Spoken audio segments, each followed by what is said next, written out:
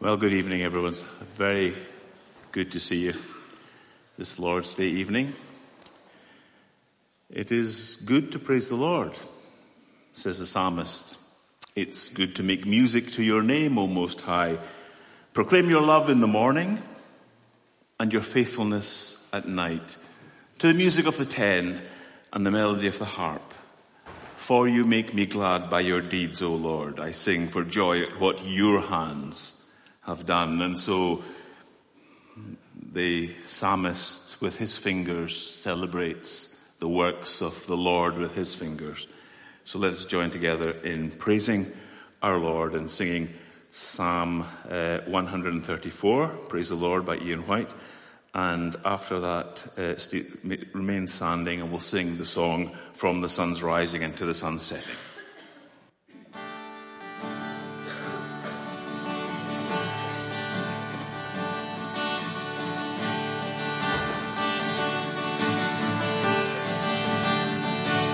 Praise the Lord, all you servants of the Lord, who minister by night within his house. Lift up your hands within the sanctuary, and praise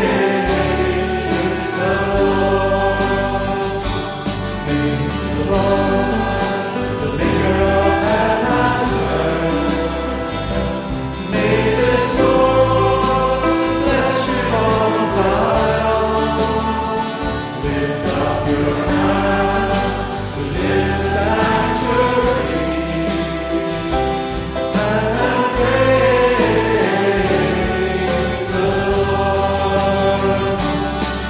Praise the Lord, the maker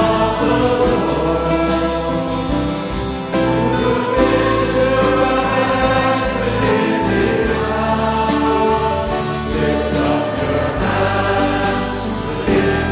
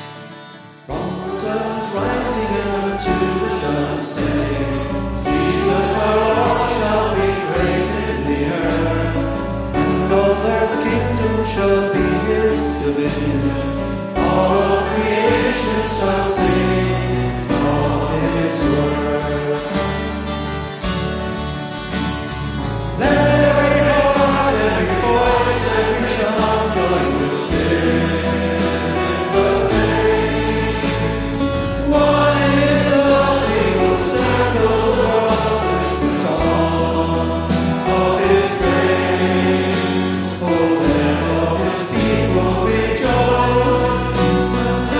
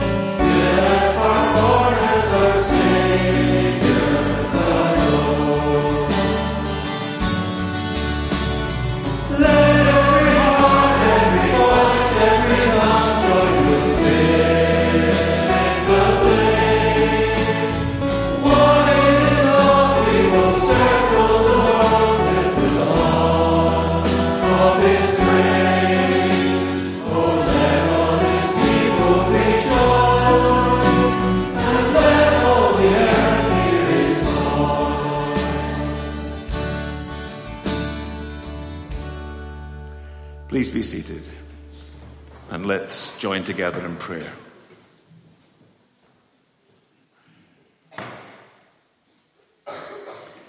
What an amazing thought that you have claimed the nations for the inheritance of your Son, our Lord and Saviour Jesus. And surely he is worthy. And surely he deserves the acclaim and cheers of his people who have been rescued by him and brought out of darkness into his marvelous light. Help us, Lord, to raise our spirits and to raise our hearts up to where Christ is, no matter how low we may be in our spirits or in our hearts. Help us to lift them up to him and find in him all that we need for worship and service.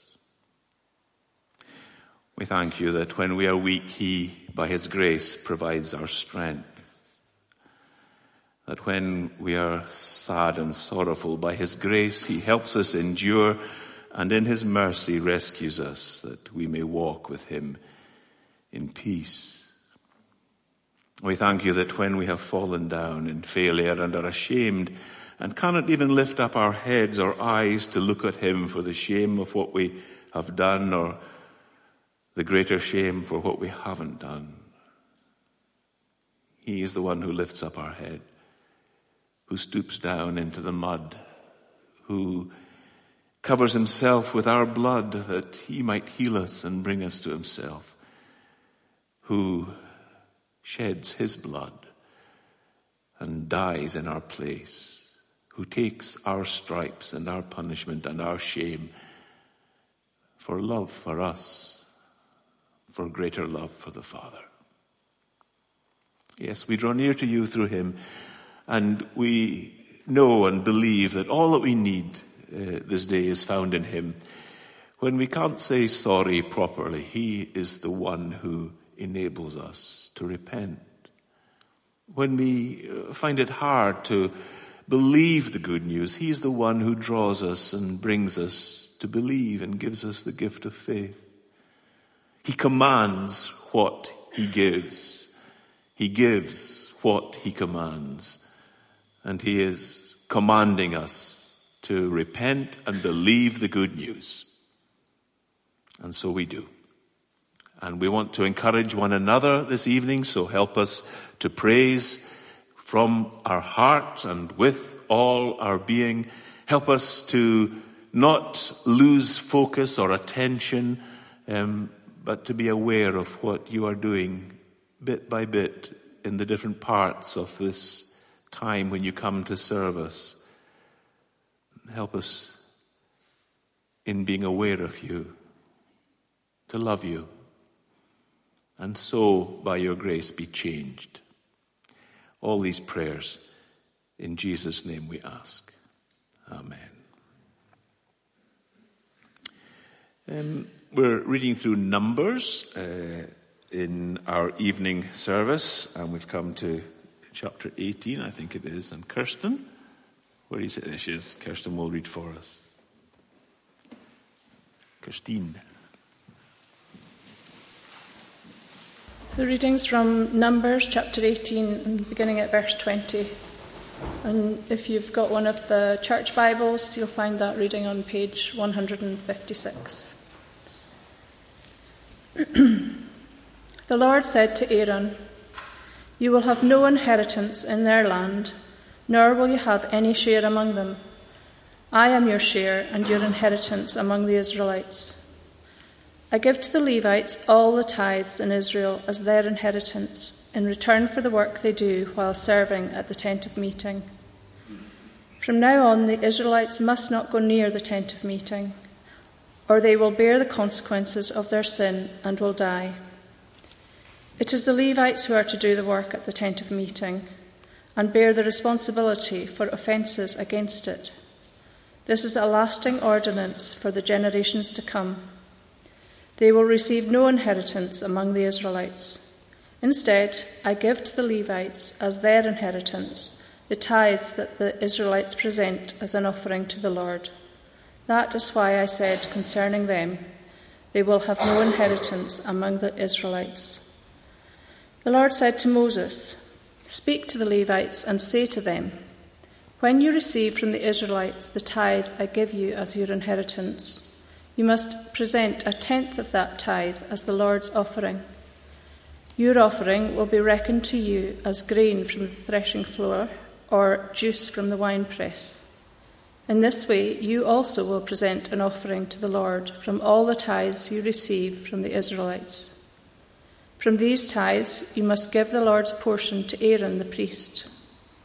You must present as the Lord's portion the best and holiest part of everything given to you.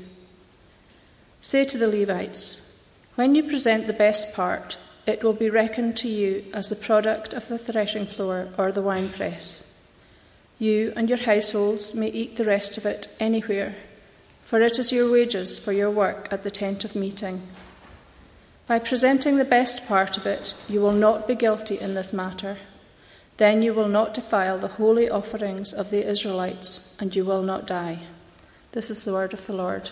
Thanks be to God. Right, we're going to take some notices now. Welcome. Good to see some old students and new students back. Former students. No, young students. Yeah.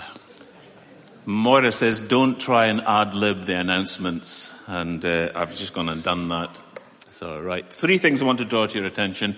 The Women's Fellowship meeting tomorrow night. This is part 1 of hospitality. It's a great subject, a great topic.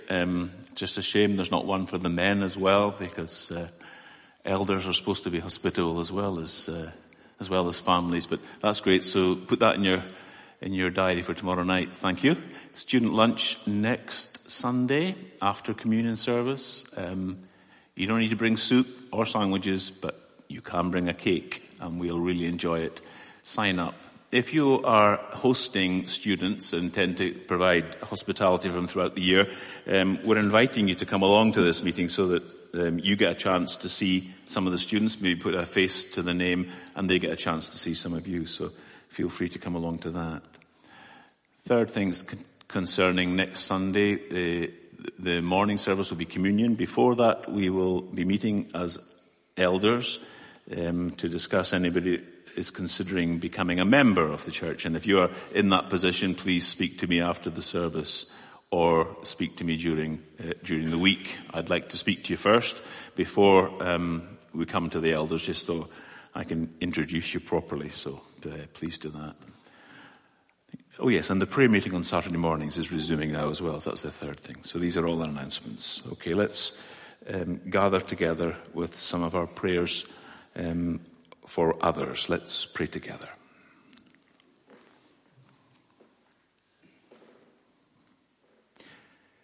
We think of the amazing thing in Heavenly Father in the times of the apostles, that Paul, who had so many gifts and was so powerful in his preaching, so mightily used, was one of the humblest apostles who constantly asked for prayer and depended upon the prayer of his fellow believers, begging them and pleading with them and just entreating them to pray for him, for his message, for his power, for his service, for his ability to glorify Jesus. And we thank you that through prayer we can enter into the struggles and work of others.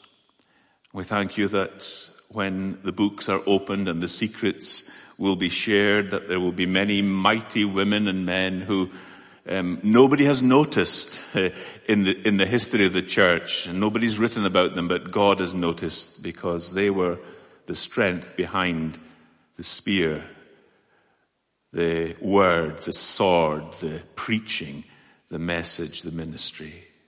We thank you for the strength and stability that so many of us have who are in the public eye because of those who lie behind us in the secret place. We thank you for them, and we seek to emulate them and to copy them. We pray for one another. We pray for all those who have the responsibility to rightly divide your word and preach the gospel and teach your people. Please, will you keep them from error? Will you keep them from hobby horses? Will you keep them sane? And will you keep them preaching not just one part, but the whole counsel of God, all that is helpful and useful for building up your people to serve you? We pray for those in leadership. We know that there will be a greater judgment for those who preach and speak, but there will be a judgment too for those who are to be examples. And as the old saying says, when the big trees fall, many smaller ones are crushed. And we pray that you will keep your elders safe from any immorality, any sinfulness, that you will keep them close to yourself, that they will be examples of faith and sober-mindedness and goodness and hospitality, that they will have a good reputation. We pray that you will fill them with love for the people they are responsible for, and that you will guide them in all their decision-making. We remember the vacancy committee. We remember Paul Clark. We remember Stephen as he chairs that team and committee. And we want somebody to come, your man to come at the right time. And we want there to be a sense in his heart that this is, yes, a divine appointment and not just a place of service or some sort of career move or whatever. This sense of calling from you. And we want that same sense in the hearts of your people who are praying for this, that we will know also that this truly is of God, and therefore submit to your servant who seeks to serve us in the name of Christ. We do remember the needy. We remember those who struggle with their faith. We remember those whose weakness is physical, those whose weakness is in their brains, those whose weakness is emotional. There are many weaknesses, and we thank you that there is a great high priest who helps us in our weaknesses. For he himself was troubled in his temptations and is able to help us in every trial. Heavenly Father, we want to remember Chris Southwick, particularly this evening, having had news of his infection and his bronchitis and the potential that he won't be able to finish the work, and his anxiety about that, and being kept in isolation. Dear Heavenly Father, all things are possible for you. Surprise him with healing and enable him to finish the work, this important work you have given him to do. Hear our prayers and keep us mindful of each other, we ask in Jesus' name. Amen. Now we're going to sing again. This time is Psalm 47. We're going to sing this unaccompanied, and Alistair will lead us to the tune Warrington. Hands up if you'd rather Mainzer. Sorry, there was a discussion earlier on, and Warrington won.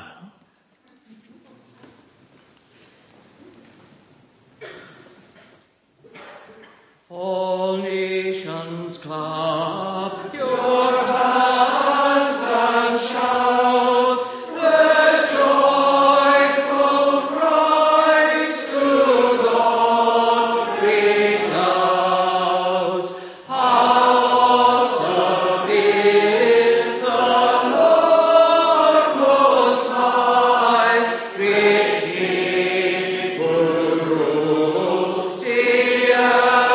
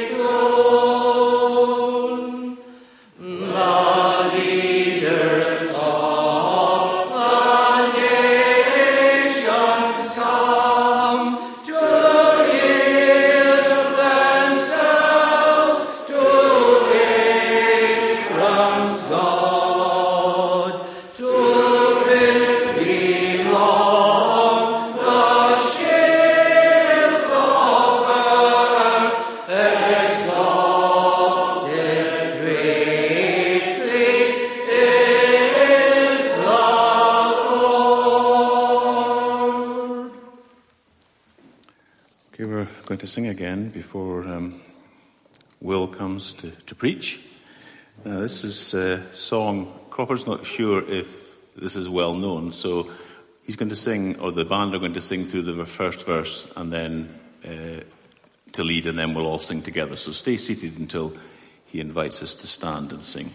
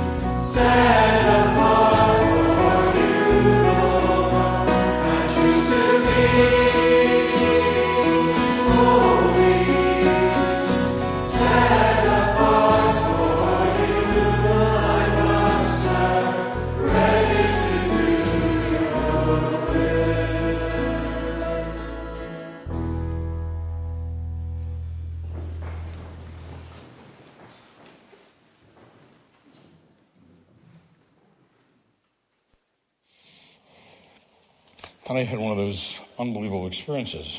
I'm going to be referring to Numbers 18 tonight, so just keep that open in your Bibles, because at the end of this chapter that we're going to look at, portions are given to the Levites and the priests. And it says, according to the law. Well, that's the law, okay, from Numbers 18. It's the priests first and then the Levites, so keep that in mind. Since St. Clair gave us various tests this morning, I want to just kind of give you a little mental game to play. And it's kind of like two screens or two pages in your mind. One side, I want you to think about the best possible worship service you could ever be part of, okay? Just, I'm sure as many people as there are here tonight, there's that many different views as to what that worship service would look like, okay? But start filling that in your own mind as to what elements would be part of that and so forth.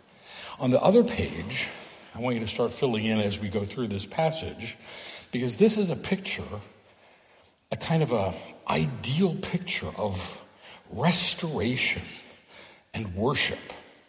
There's this long list of priests, and we'll get to that. And then there's the dedication of the wall of Jerusalem culminates in this worship. And as you compare those two, your ideal worship and what we have in this chapter, I would be willing to wager, if I were a betting man, that this passage would not fit your ideal worship service. Okay? Or if so, we need to talk afterwards.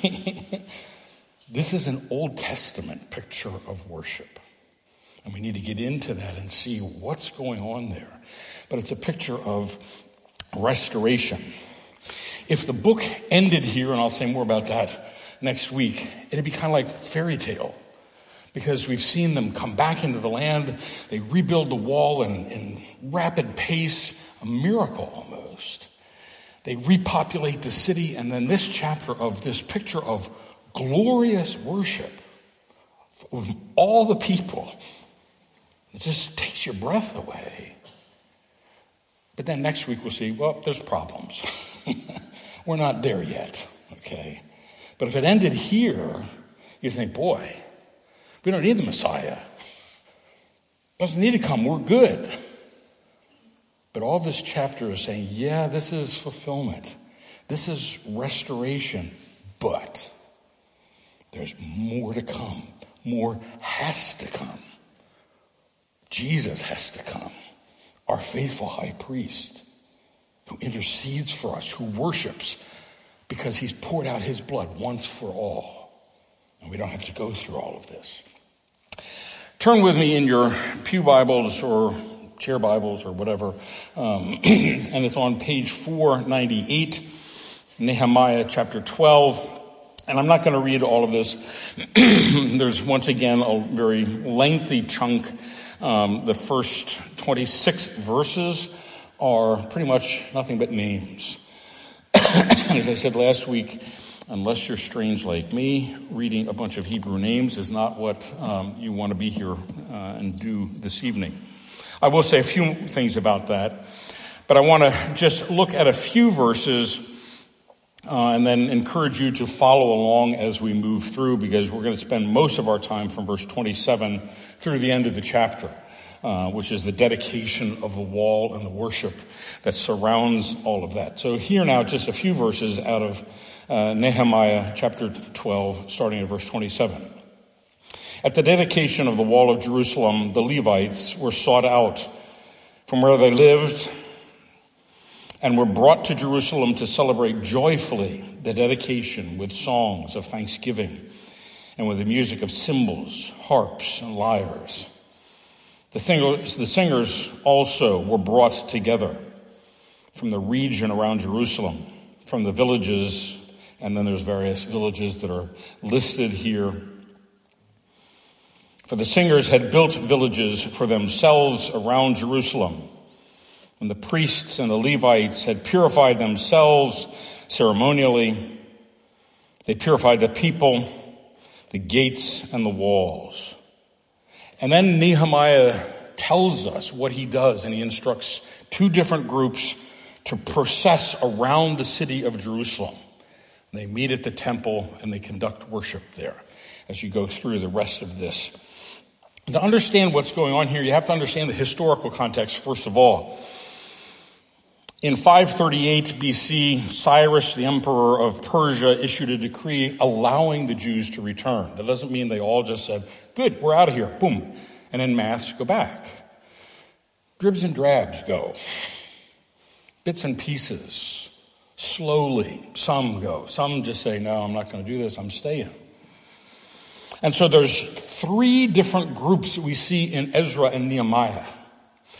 There's first of all a group that under the leadership of Zerubbabel go back, and with delays and opposition, they rebuild the temple. Then there's a good period of time, and a second group returns under the leadership of Ezra. And they're able, under his leadership, through really the preaching of the law of God, to reform the people of God who had been back there and begin to knit them into a community. Then, a few years later, a third group returns under the leadership of Nehemiah. And he, together with Ezra, see a covenant renewal of the people of God. Again, through the reading of the law of God, the people realize their sin, repent, and engage in a covenant renewal. In chapter 10 of Nehemiah, the people of God are again in union with their God, restored to fellowship with him. Again, here in the third group, setbacks, opposition, delays, but they rebuild the walls, they repopulate the city. Okay, so it's just been this kind of culmination. And we get here now to chapter 12. And this is like the pinnacle of all that's been going on. This picture of restoration. Because you need to understand not just the historical context, but the theological context as well. The theological context goes all the way back to the time of Abram and the covenant promises that God had made with him. God called him out of the land and he gives him these promises and says, okay, you're going to be a mighty nation. Has no children. So it's a promise of a seed that's to come so that that nation would happen. But ultimately it's a promise about the seed, the Messiah that's going to come. Abraham hadn't done anything to deserve that. But God says, I'm going to give you the land. You're going to be my people. I'm going to be your God. As you move on in time of Moses, God in a sense redeems his people out of Egypt in fulfillment of the promises made to Abram. And God gives more promises to his people, covenant promises about rest, about inheritance, pictured in the entrance into the land of Palestine. But we know the history. While Moses is receiving the law, they're building a calf. They go into the wilderness and just murmur and complain. They spend 40 years. They all die. They enter the land. We have the period of the judges. Then you enter the period of the kings with David. And God once again gives covenant promises to David. David says, I'm going to build you a house. And God says, no. You're not going to do that. I'm going to build my house. I'm going to establish your kingdom. And there's one of your descendants that's going to come who will be my son. And he'll build my house. And so you have all those background, okay? And then you have the period of the monarchy where the people just go, I don't care. I'm just going to continue to sin however. And God says through his prophets again and again, if you don't keep covenant, the curses are coming. Keep covenant, repent, or the curses are coming. But the people said, And the prophets remind the people that those curses include being thrown out of the land. If you turn back in Deuteronomy chapter 28, verses 63 and 64, God had already said, if you break covenant, you're going to be removed from the land. This was not something new when finally the Babylonians show up around Jerusalem to destroy it. God had said, if you do this, this is what's going to happen. So finally, because of their repeated willful unfaithfulness to the covenant obligations, and in the face of Yahweh's unending covenant faithfulness, again and again and again, he had been gracious to them. Finally, he said, no more. The curses are coming. And so they're sent into exile. However, as Yahweh is not only faithful to the curses of the covenant, thanks be to God. Yahweh not only does that, but he's faithful to the blessings of the covenant as well. The prophets had warned, sure, if you break the covenant, there's curses, but they've given us these breathtaking pictures, particularly in Isaiah, of restoration, of return, not just to the land, but to the Lord himself. This is a people whose heart had been so far away from him. But God says, I'm going to bring you back to me one day. I'm going to restore you, not to the land as an end in itself, but he brings them back so that they see he is indeed faithful to the covenant, so that they would worship him because of his faithfulness. And really, in a certain sense, the whole book of Nehemiah is a picture of God's faithfulness and a call to worship him because of his faithfulness. And that's what we see in this chapter. It's a demonstration that Yahweh keeps covenant. No matter what, he's always faithful to that. And here in Nehemiah 12, we see the response of God's people to the faithfulness of their God. They are at this point just overwhelmed with what he's done. And it just erupts out into this worship. And as we look through this chapter, first of all, there's the list of registers of the priests and the Levites in verses 1 to 26. And then the second half of the chapter, verses 27 to 47, is the dedication of the wall. So we'll look at those two in unequal portions. So the first one, the first 26 verses we'll go through relatively quickly so that we can spend more time on the dedication of the wall, which is verses 27 to 47. But we need to understand, why in the world is this yet another list in Nehemiah of these Hebrew names, many of which are repeated in these lists here in chapter 12. So it's not just, a list of different people. There's some names given, and then some other names, and then some other names are repeated, and then some other names are repeated. It's like, why is this here? What's going on? So there's just three things we need to look at quickly to understand why this is here. First of all, this concerns the priests and the Levites. Okay, these are priests and Levite names, their families. And what this does is it establishes the validity of the priests to conduct worship. Now, see, you're not concerned about my heritage.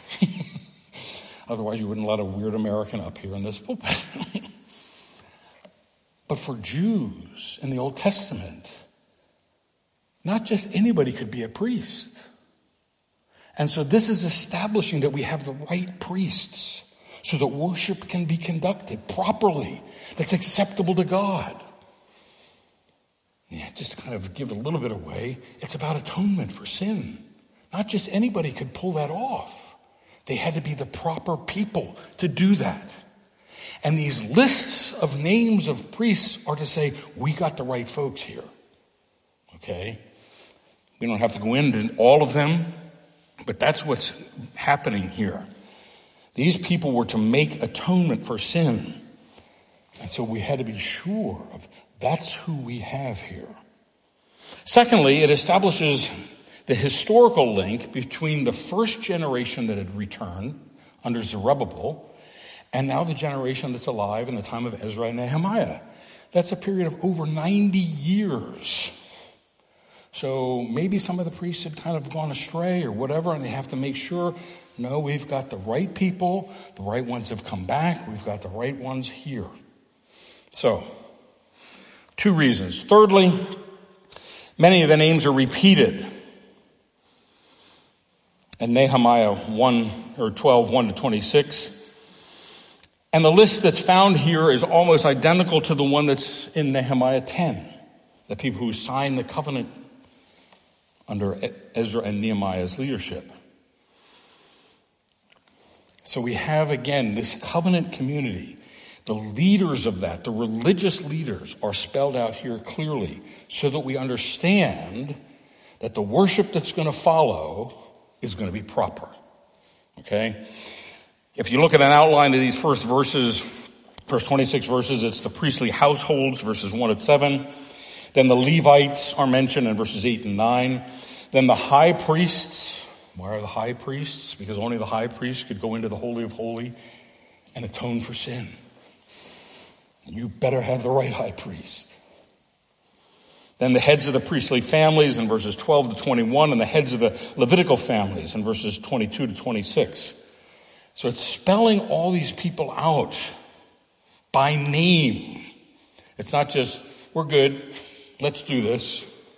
No, there's this very Old Testament Hebrew way of saying, we can now worship God because we have priests. This is so foreign to our way of thinking.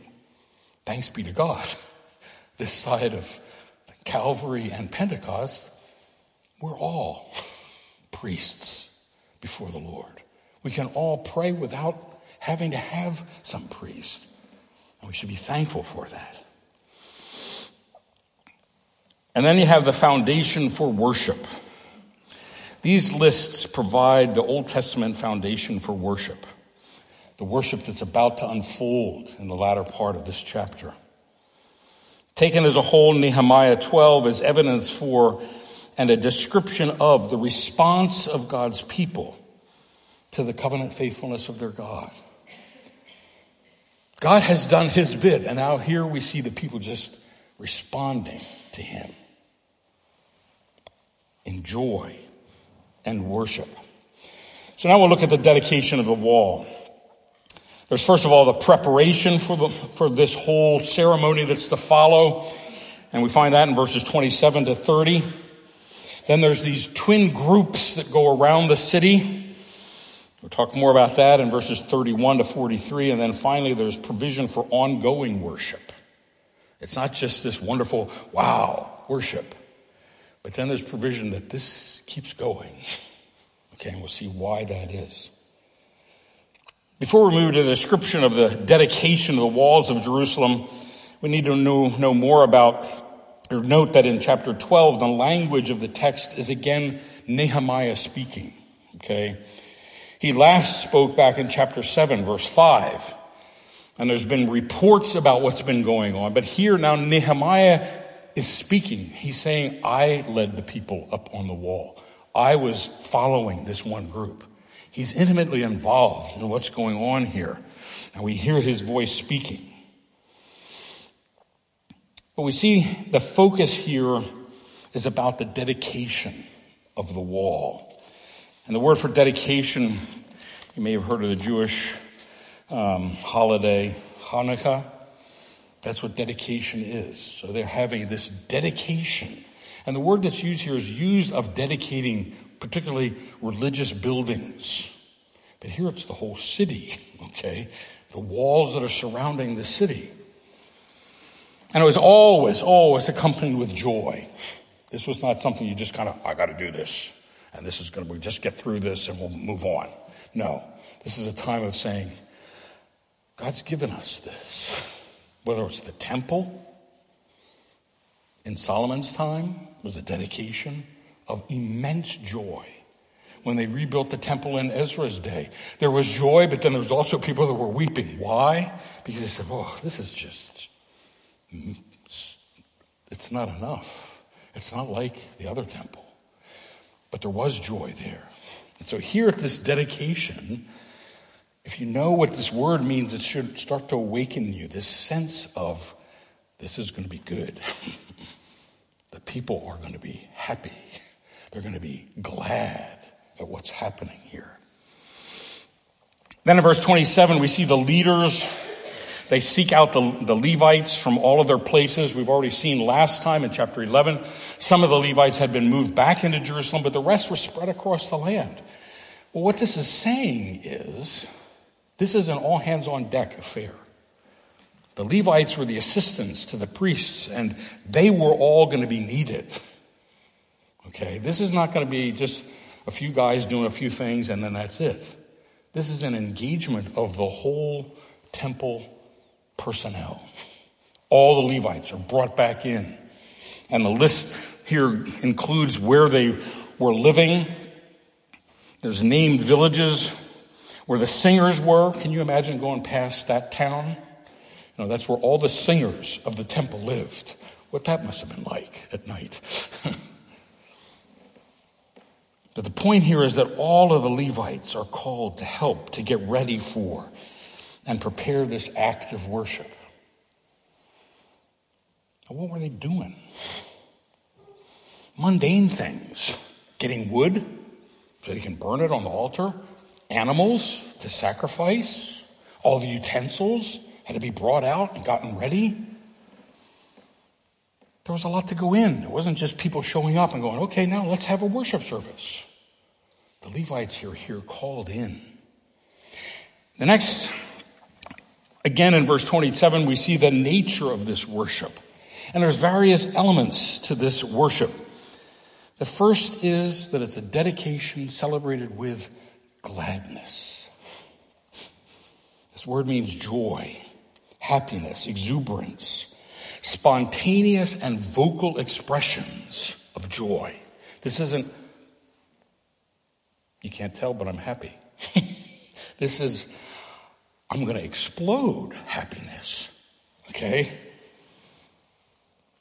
It involved singing praise. It involved eating and drinking at a festival or a feast.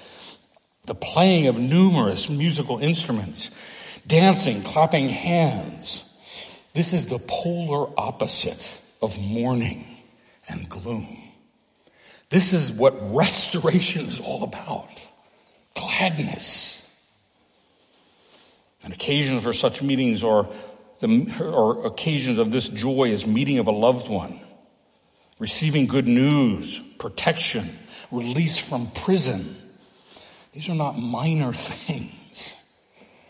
In Israel, joy had a pronounced religious significance. As part of the religious calendar, it was grounded in the very activity of God. He's the one that causes this. And so in the Feast of Tabernacles, in the Feast of Weeks, in the fellowship offerings, even with tithes, joy was to be expressed in the worship of God's people. This wasn't just, okay, we got to do this, it's Sunday, so ka-chunk, ka-chunk, ka-chunk, ka-chunk.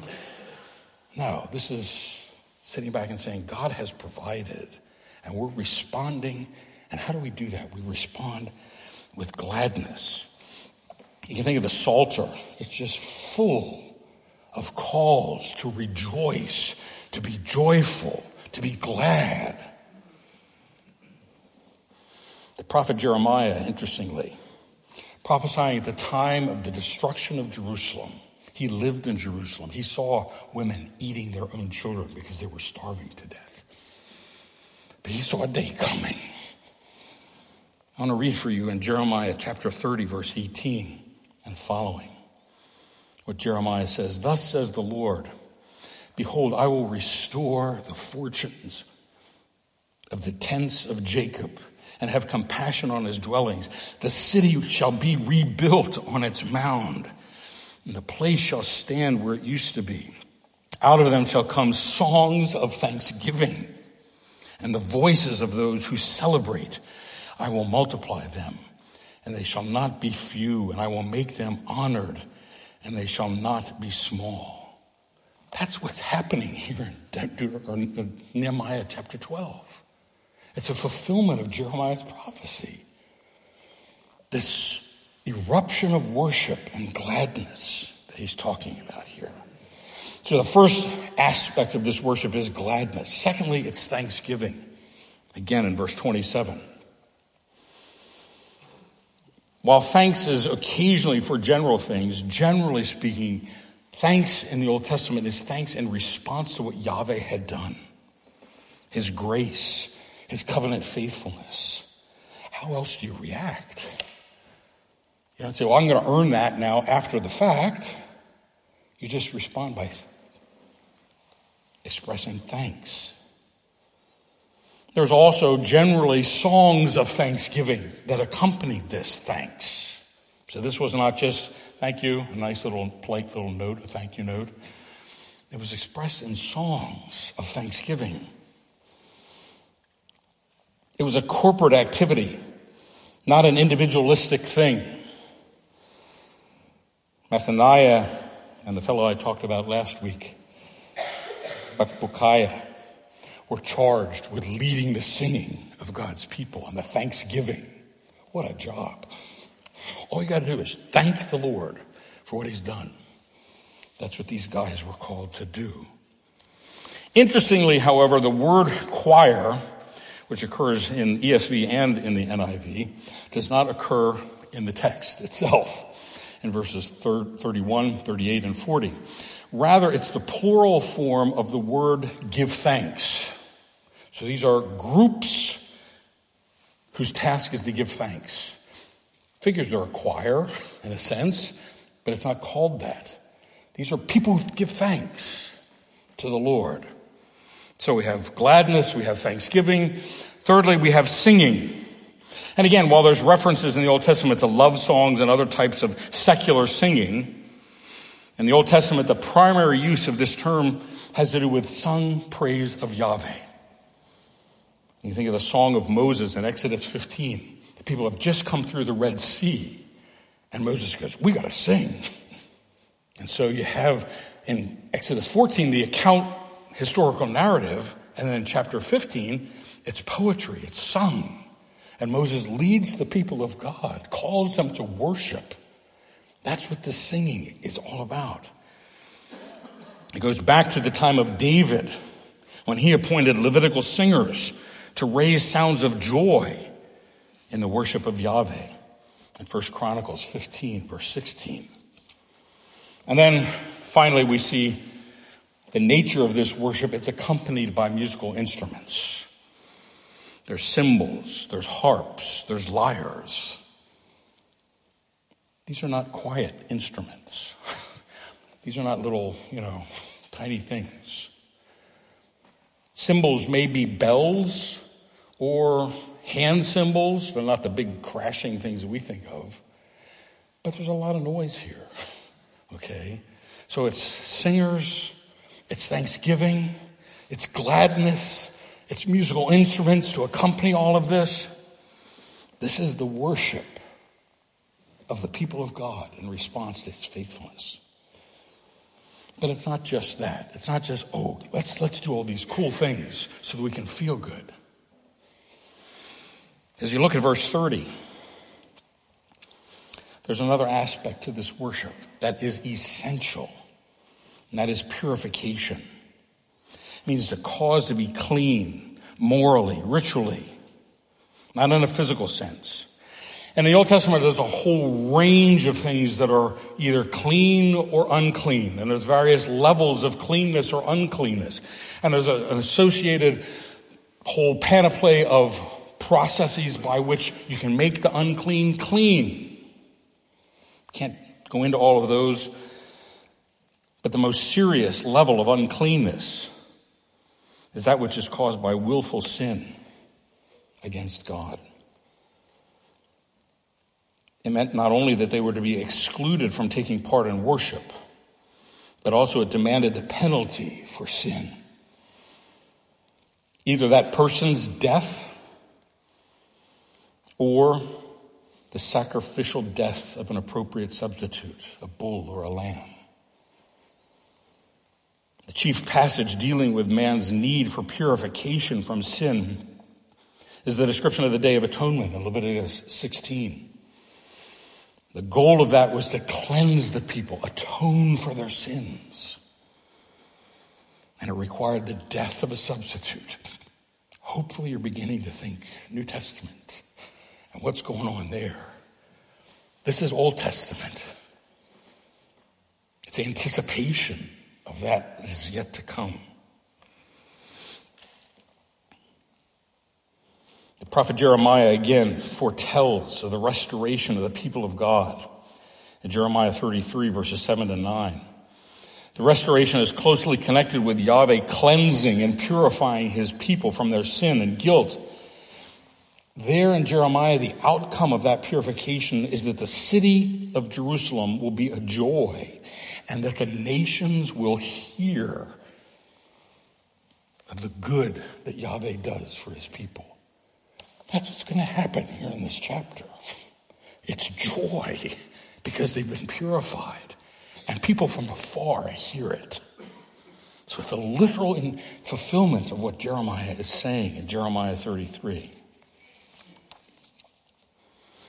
Nehemiah 12, we see the process of purification. And it begins with the priests and Levites, rightly, since they are the ones charged with carrying out the ministry of cleansing the holy things and making sure that they remain clean and cleansing the people themselves.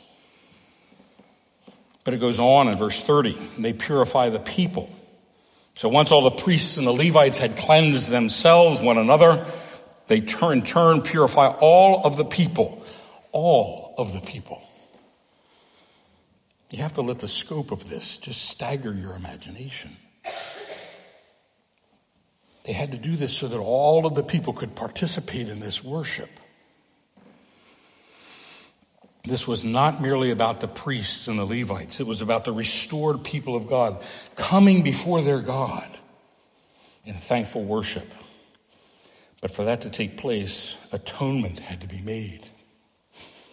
Blood had to be shed for the purification of their sin. Verse 30 continues, and the gates and the wall of Jerusalem was purified. So finally the priests and Levites go about purifying the gates and the walls. What we have here in effect is the purification of the entire city of Jerusalem, making it a holy city. Once everyone and everything had been purified, the worship could finally begin. Thanks be to God, we don't have to do that. You just waltzed in here tonight, probably unprepared. You certainly weren't sprinkled with blood.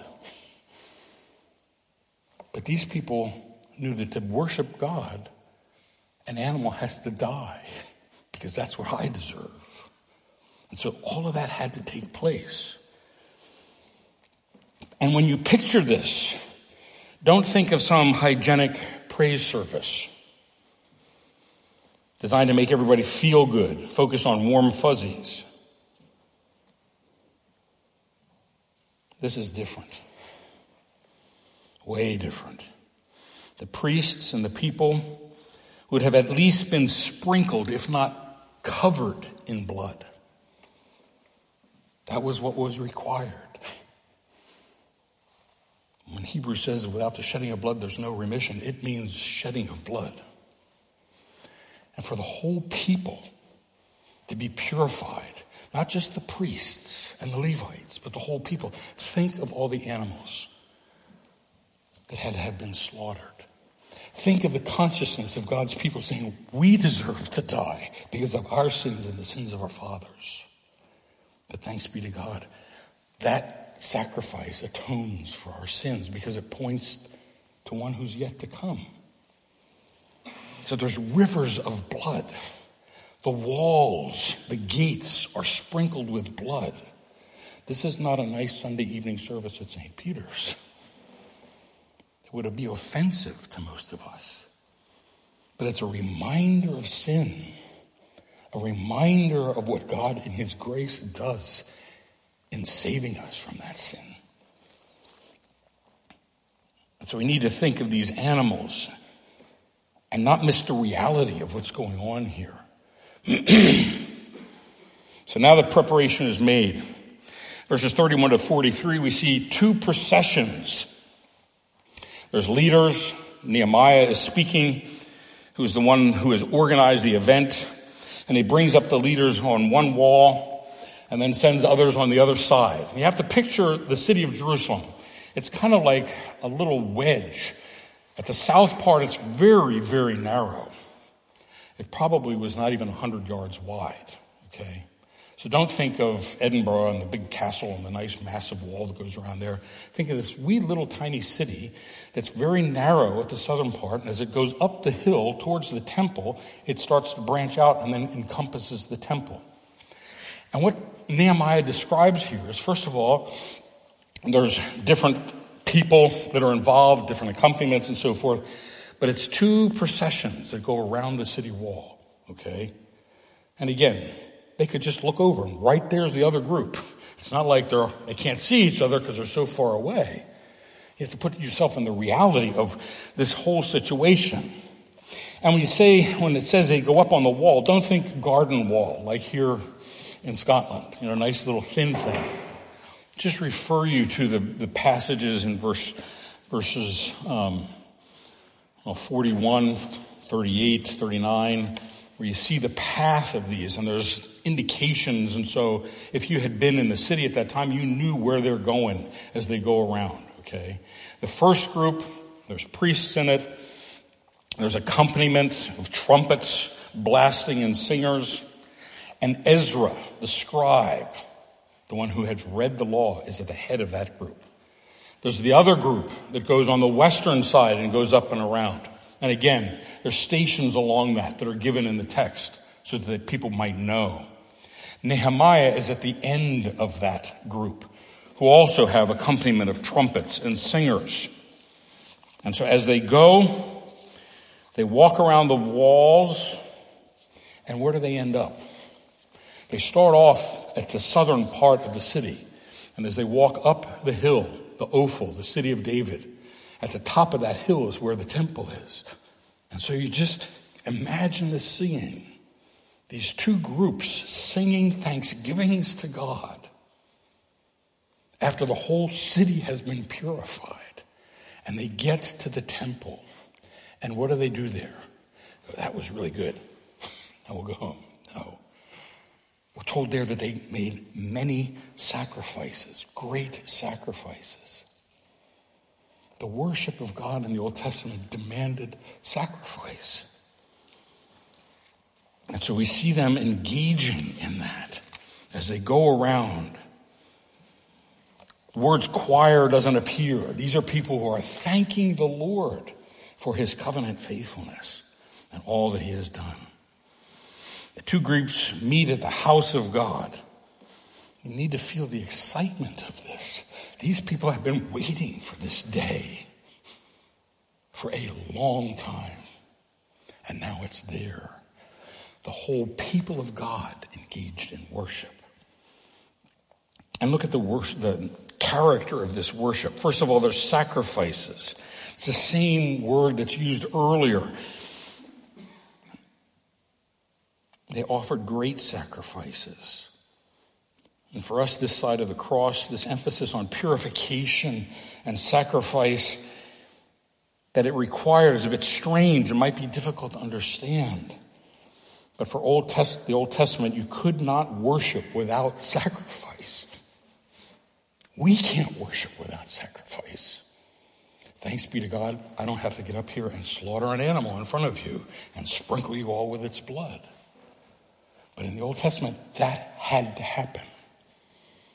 It wasn't that people just going, oh, now we can worship God. Let's go. No. Animals had to die. Blood had to be shed. A substitute had to take the place of the people to pay for their sins.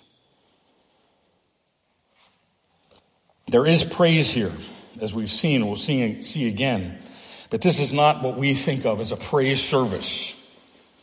The approach of Yahweh in worship required blood sacrifice to atone for sin. But thanks be to God, the worship service doesn't stop there with the sacrifice. We're told in verse 43, and they rejoice. We're back to the gladness and the joy mentioned in verse 27. Gone is the weeping of the book of Lamentations.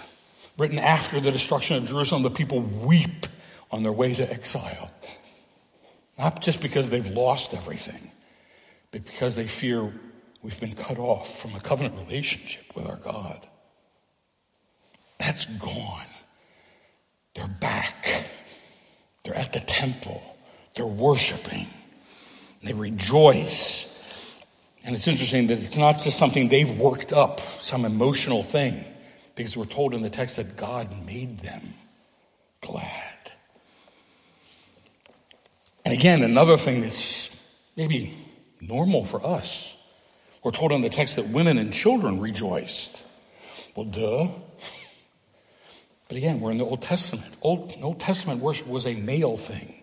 Priests did it. Male priests.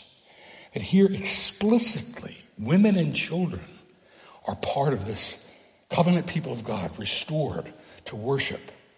Do you feel the anticipation to post-Pentecost? What's happening here? And then we're told the joy of Jerusalem was heard far away. This wasn't, oh, we got to be really quiet here in case these people that want to destroy us come. No, they're just exploding in joy because of what God has done. Imagine being there. Think of this sound. But you have to ask, why? Why all the joy? Why all the loudness of that joy? This thunderous expression of joy is in response to what Yahweh had done. His unending covenant faithfulness and grace toward these people. They simply were overwhelmed by the enormity of it. And they could not restrain themselves. God has taken us back. We're in fellowship with him again. Does that do anything to your mind, your heart? We were enemies. But through the death of Christ, we have access. And that's what this is pointing us to. But it's not just an act of worship, and it ends there, verses 44 to 47, and we're just not going to have time to look at all of those. It's preparation for ongoing. This is not a one-off thing. It's not like, wow, wasn't that great, that worship service we had, and all that blood, and that was just wonderful, wasn't it? No. Then we're told here that all the people provided for all of the temple personnel so that the worship could keep going. They wanted to continue in fellowship with God. They couldn't do that on their own and just decide, I'm going to go to church tonight, and that's it. No, you had to have priests. The priests had to be fed. The priests had to have supplies. They had to have animals, wood, so forth. And the people here are saying, we've covenanted to not neglect the house of God. Chapter 10, verse 39. And here they're saying, we're going to carry through with that so that our relationship with God can continue.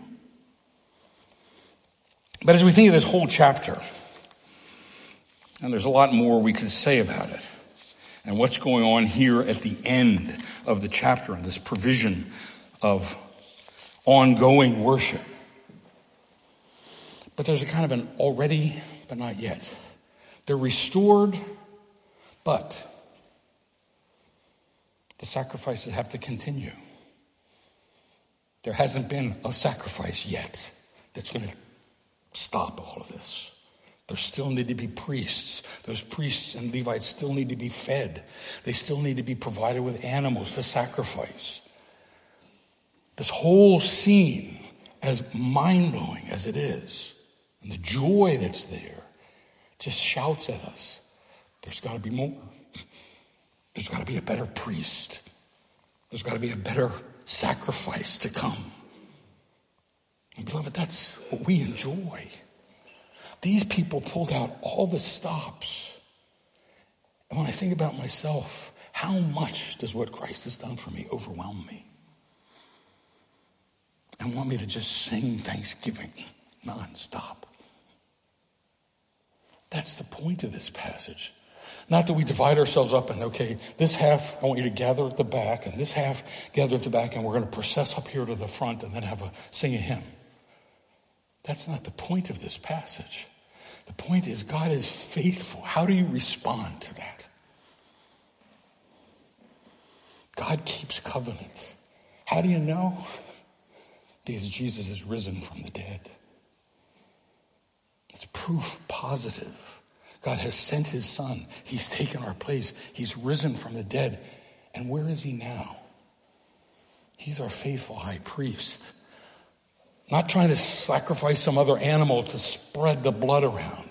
He's taken his own blood before his Father and poured it out and said, it's done. Thanks be to God.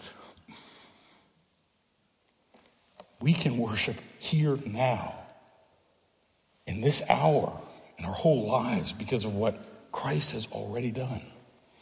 The people in Nehemiah, they look forward to this time when the sacrifices would stop, when the high priest would finally come. And we need to get our hearts around that so that it changes us, so that it makes us thankful to God for our salvation. That it causes us to rejoice, not in the sense of all our problems are now magically gone away, but because we have a faithful high priest who says, come to the throne of grace and find grace in your time of need. Let's pray.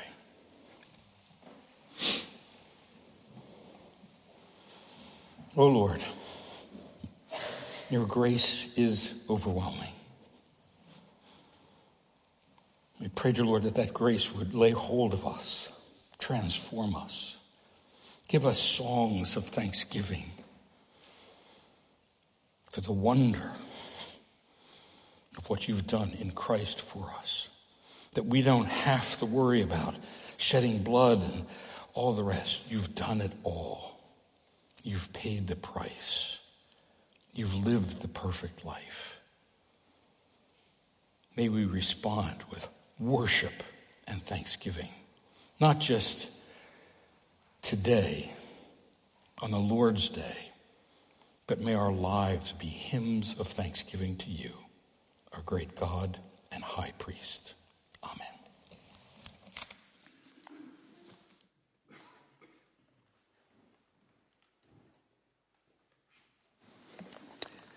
And also in our response, we're going to stand to sing together the song, Salvation Belongs to Our God.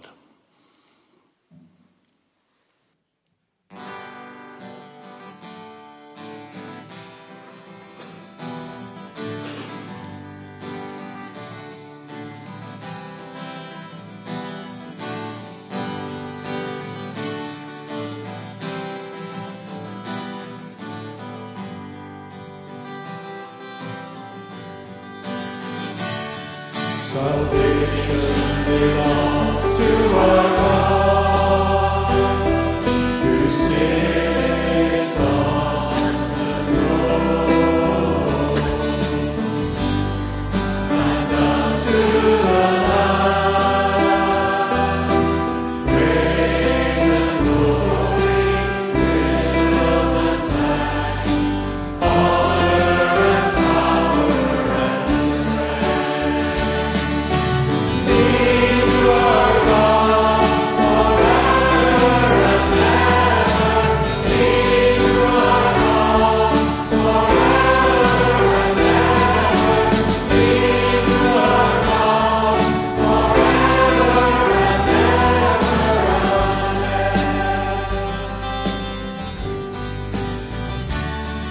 And we believe shall be strong in purpose and unity, declaring aloud praise and glory, wisdom and thanks, honor and power and strength. Be to our God forever and ever. Be to our God forever and ever. Be to our God forever and